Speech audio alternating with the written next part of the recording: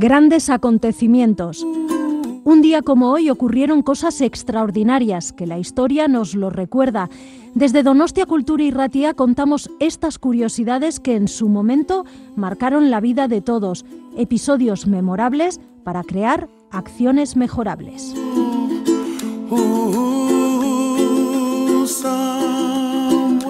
Grandes acontecimientos, Donostia Kultura y Ratia.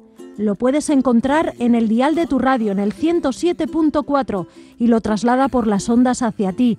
Escucha anécdotas, historias, grandes personajes y personas que influenciaron nuestras vidas de hoy.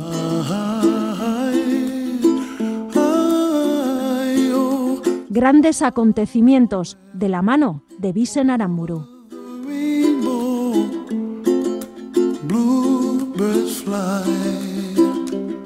Un 21 de febrero, pero del año 1916, comienza en Francia la batalla de Verdún, una de las más devastadores enfrentamientos de la Primera Guerra Mundial.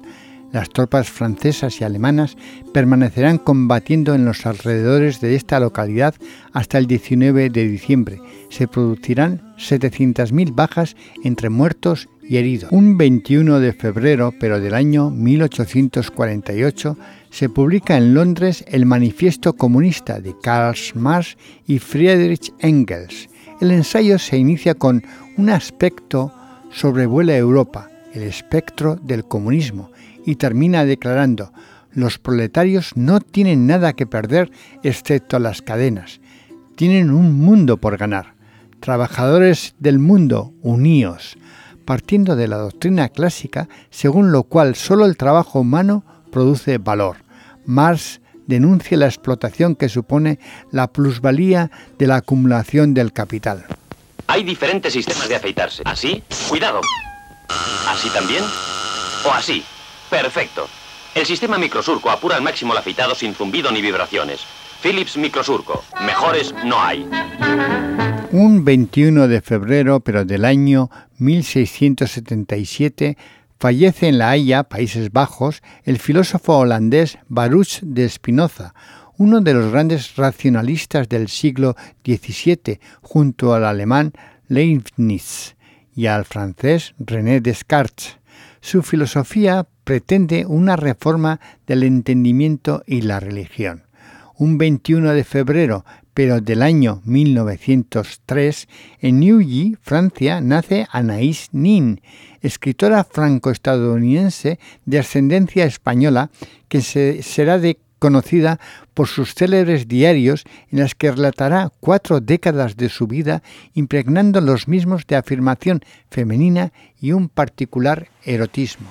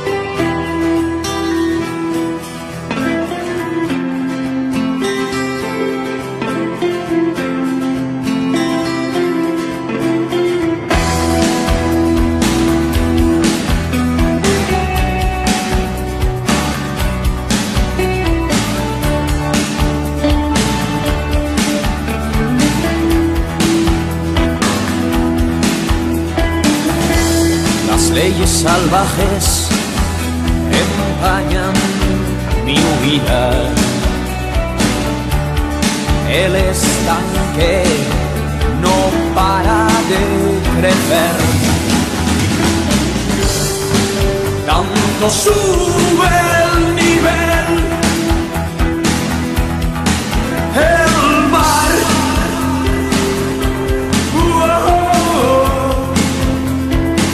se derrama ahogándome.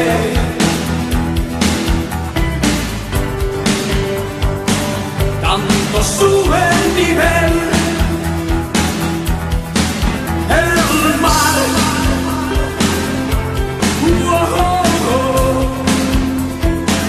se derrama ahogándome, ahogándome. Solo hay arena.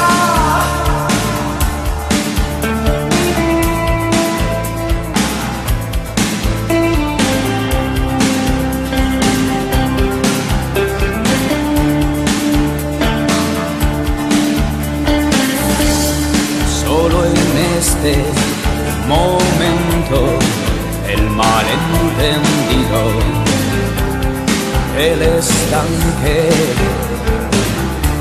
oh, el estanque, tanto sube